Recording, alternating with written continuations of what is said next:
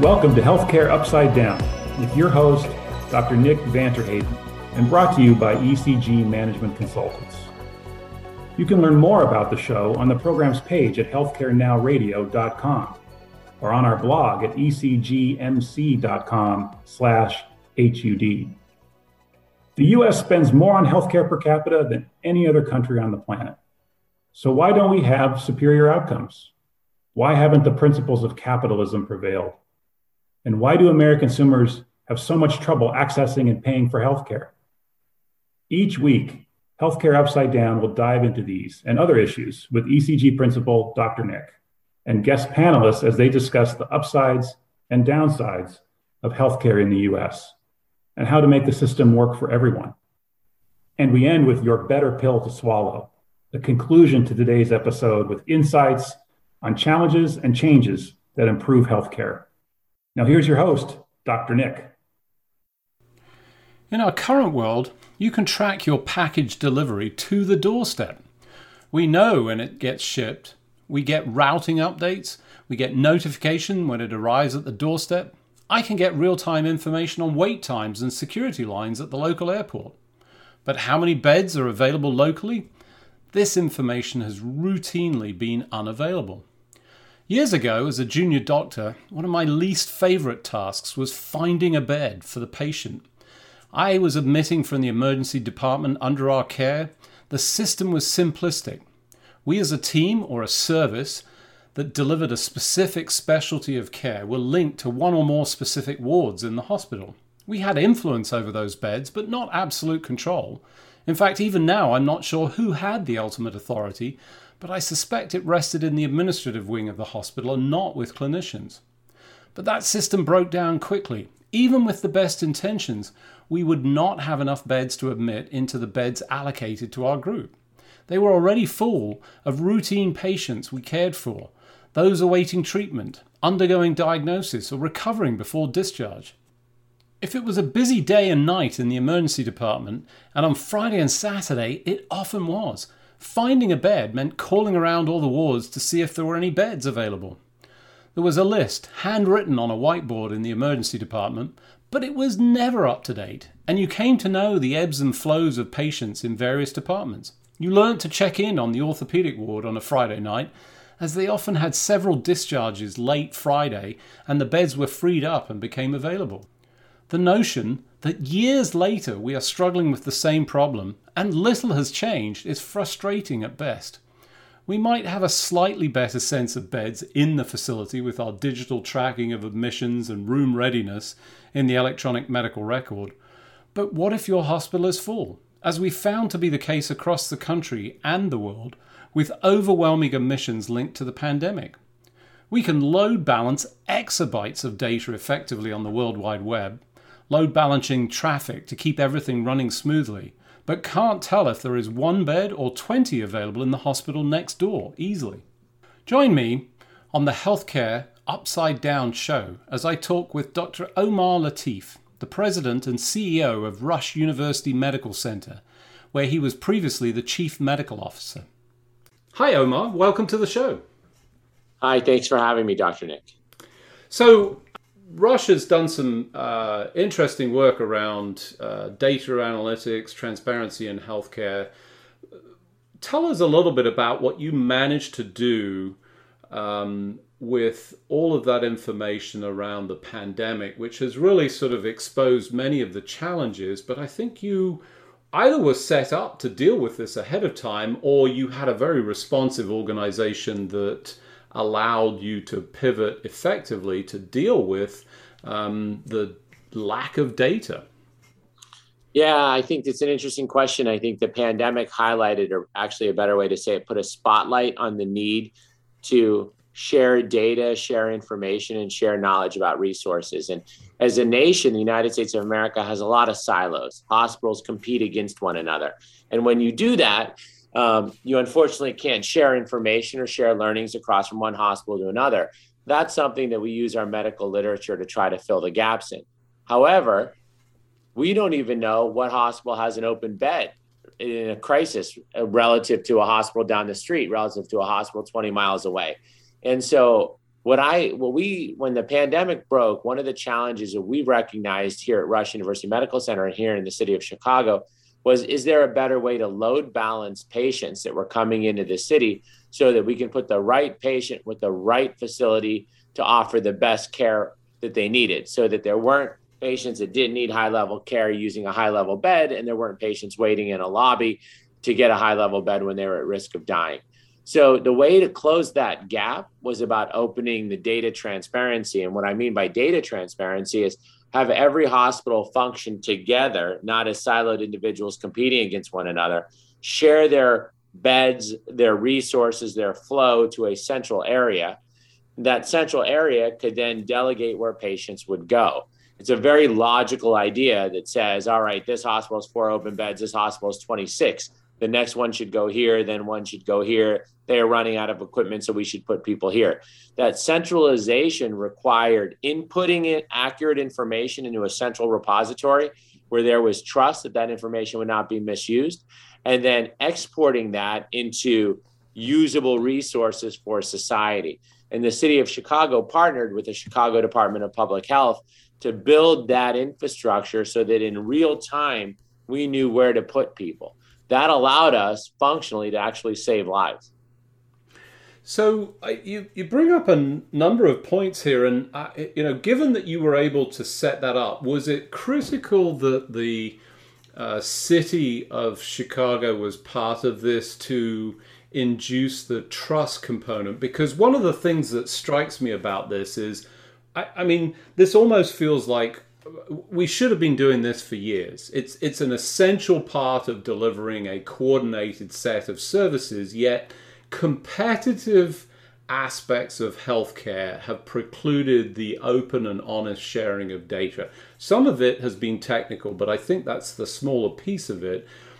What allowed for that to occur so that you could start to deliver that information effectively? I really feel a lot of emotions when a person asks a question like that, because if you think about how we have resources in the greatest healthcare nation in the world, and what we can do in terms of saving lives, we have a problem in connecting those resources to the people that need them. That is not new. There is no debate around that. There's an inequity that lives in healthcare, and part of the driver, that's a multifaceted problem, but part of the driver of that inequity is a failure of institutions to share information with one another.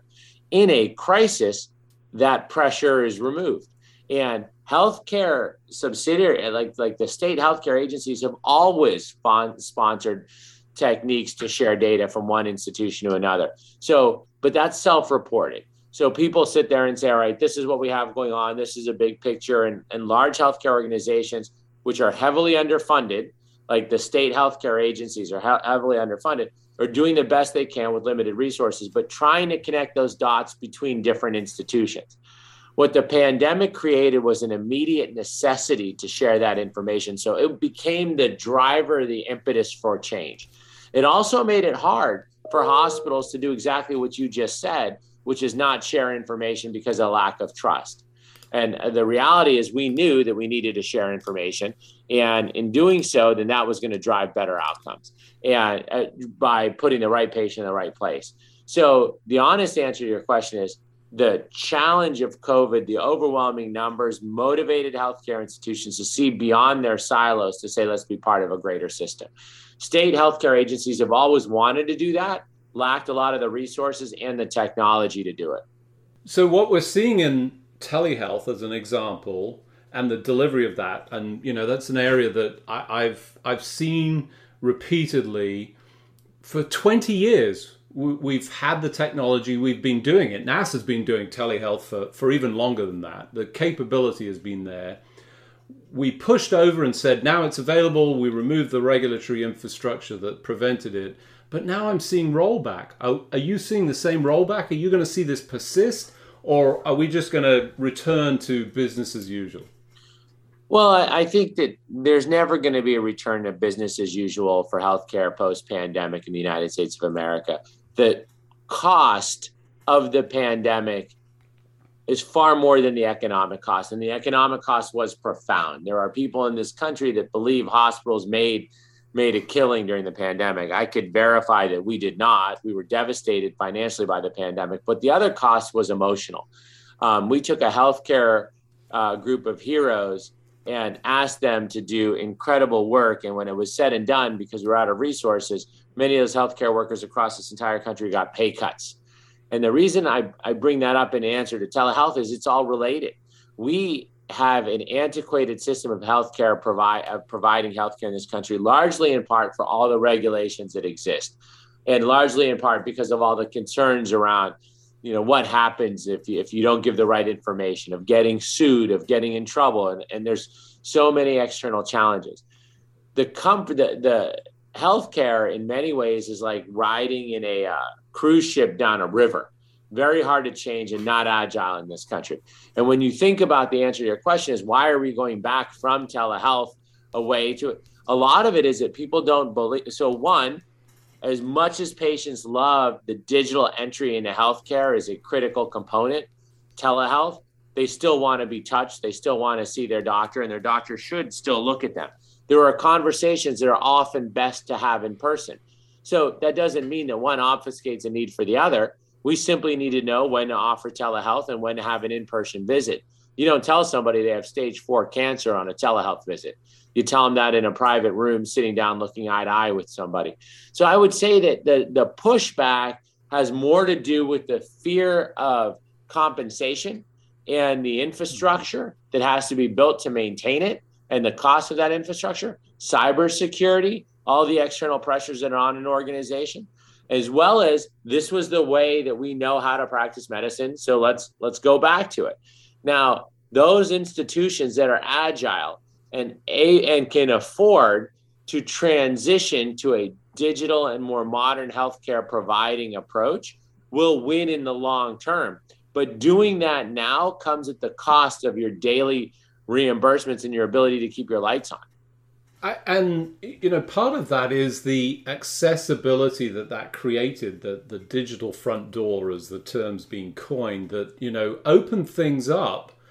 But, I like your analogy of the cruise ship in the canal. I'm reminded of the one that got stuck in the Panama Canal. Feel a little bit like healthcare is perhaps a bit stuck, and we need, some lifting of everything to push us forward to this new destination that opens things up and allows for a blended delivery of care that it's immaterial which way you access it, but people get compensated for the medicine and the care that they provide, no matter how it's cared. How do we get there? How do we lift everything up to push us forward? I wish I had the right answer to that question, Dr. Nick, because I live in a world where people who've laid out an incredible amount of effort for the last couple of years and risked their own sort of welfare to fight a pandemic instead of being treated like heroes are exhausted and burning out at an unprecedented level. If we don't fundamentally change the way we provide care, then we're not doing good for providers and we're not doing good for patients. So opening up access is the most obvious thing that as a country we have to do. Right now in America, as much as 20 cents of our GDP goes into healthcare, and 5 cents of that goes to the providers, and 15 cents goes outside into some part of the world that I don't necessarily have a great insight or vision into. The reality is, how do you shake that up so that the net amount we spend is less than 20 cents out of every dollar, and we offer better access to care, and we offer better care? Those challenges are larger than one healthcare system, because those challenges are philosophical. Is this what we're going to do? Are we going to make healthcare part of capitalism, or are we going to make healthcare a right? And those are the questions that as a country we've grappled with, because we're straddling the fence. It's capitalistic on one end, but you have to take care of every single person, whether or not they can pay or not. I'm not arguing that one approach is better than the other. I'm simply saying they're a little bit opposed. Like, you can't have a competitive capitalistic environment and then mandate care at the same time, because you can't run a business like that. So what has to happen is we have to decide as a nation, what is our expectation from the healthcare world? and then provide those resources to achieve that vision. And that's what we don't have. We don't have a unified vision as a nation of what healthcare should be. We have a lot of strong and smart ideas around how to do it, but that transition is challenging. And so your question is, how do we get there? The reality is it starts with agreeing what our true north is, saying as a country, this is our expectation for healthcare, and then providing the resources to do it. If that's not done, then the only way to maintain a successful healthcare infrastructure right now and industry right now is by living within the current paradigm of healthcare and how it's reimbursed. It's hard to be innovative if innovation comes at a cost of your daily business, unless you have incredible amounts of resources. Great point around this, direction or North Star. We've struggled with that. We see other examples. I think this, spectrum, people often, look to my origin system, the UK, the NHS, which, is called free. It's not free. No healthcare is free. So ultimately we have to pay for it. We've got to find a system. We have our existing baggage. But part of that baggage is all of these people, as you rightly point out, that other 15 cents that are essentially employed, focused on this industry, and the overlay that takes place, and I think adds to the burnout. Let's not, confuse other issues. The clinical burnout of all of the exposure with pandemic and, the excess workload really drove it.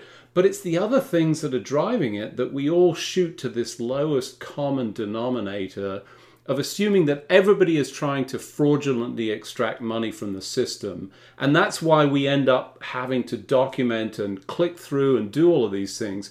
Can we fix that? Is there a potential to essentially expose a more normalized activity so that clinicians can spend the time doing what they plan to do, but are now pulled away doing all of this administrivia?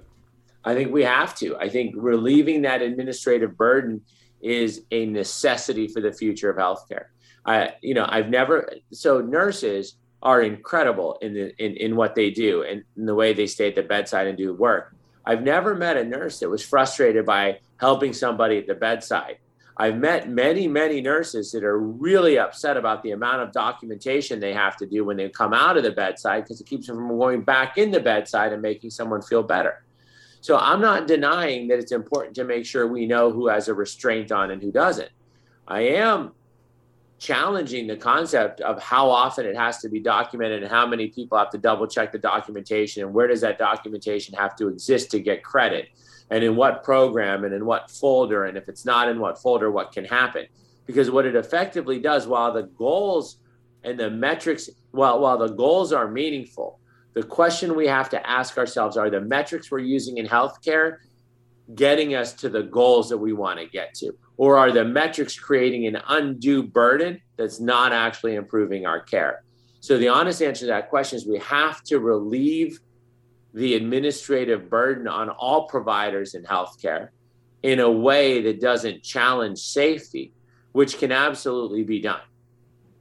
So let's separate a couple of things in there, because for me, documentation started out, certainly in my experience as a clinician, as transfer of knowledge between the clinical team. And to me, it's been hijacked for alternative purposes, for proving that you've achieved or done something from a billing perspective. We have to return to that origin of transfer of knowledge for safety, as you rightly point out. But we've essentially pushed everybody down to check boxes and determine and repost all of this information. Is that a regulatory issue? Yes. It's a way that's structured. So the way healthcare institutions get paid is based on its documentation. The way healthcare institutions get rated in terms of how good they are has more to do with their documentation than their actual care. So there have been a tremendous number of studies that have been published nationally in this country that show that with documentation improvement, you could have a 50% improvement in a safety score. That is not okay, because the reason that's not okay is I don't want to train the next generation of healthcare providers to be great documenters. I want to train the next generation of doctors to be great doctors, the next generation of nurses to be great nurses. We need a better system to capture and reward and reward financially those people that are providing the care. This is not a complaint saying, doctors should get paid for doing nothing. This is a call to action to say, let nurses, let doctors take care of patients, assume the best, and let the documentation rules support their work so that they can look at a patient's eyes and not at a computer while the patient's in the room. So a concept that you see in educational testing, actually, where instead of punitively asking people to document, we identify the outliers who are up to no good from a testing standpoint by looking at results and statistically comparing. Could we do the same thing in healthcare and say, allow clinicians to actually document, but we can see the outliers from a medication standpoint? They're completely off the spectrum. Surely that's the better way. So the answer is yes. And I think that, and the truth of the matter is the answer is yes, to say there must be a better way. Whether or not we adopt learnings from education, whether or not we adopt learnings from the financial industry, whether or not we adopt learnings from Air Force quality and safety or air traffic control, the answer is all of the above. Medicine should not live isolated in an island and be forced to reinvent the wheel constantly. But this concept of documentation driving how much you make and how good you are is one that I don't know anybody that would think that's a right use of a provider's time. I think the right use of a provider's time is to improve the health of the people around them, to improve the health of the community. And it's a right challenge for healthcare administrators to figure out, how can someone else do that? But outside forces are making those rules on who's allowed to write those notes and do that documentation. Those outside forces, which in this case are the government, make it incredibly hard for the providers to look their patients in the eye. And, all I want is for our bedside nurses to be at the bedside, our doctors to be looking at their patients' eyes, not pivoted backwards, doing something on an electronic medical record, to make sure that they get credit for the work that they're doing. I think I would start with that as the sort of overall concept. It's achievable. We need to get our clinicians back to the bedside, which is where they all want. Do you think we can do it before we lose huge numbers? And I feel like we've lost a tremendous number of our clinical Dr. colleagues. Nick, we've already lost huge numbers of people. So we have a crisis in labor in this country, in healthcare providers at all levels, in medical assistants, in nursing, and now in many, many specialties in healthcare.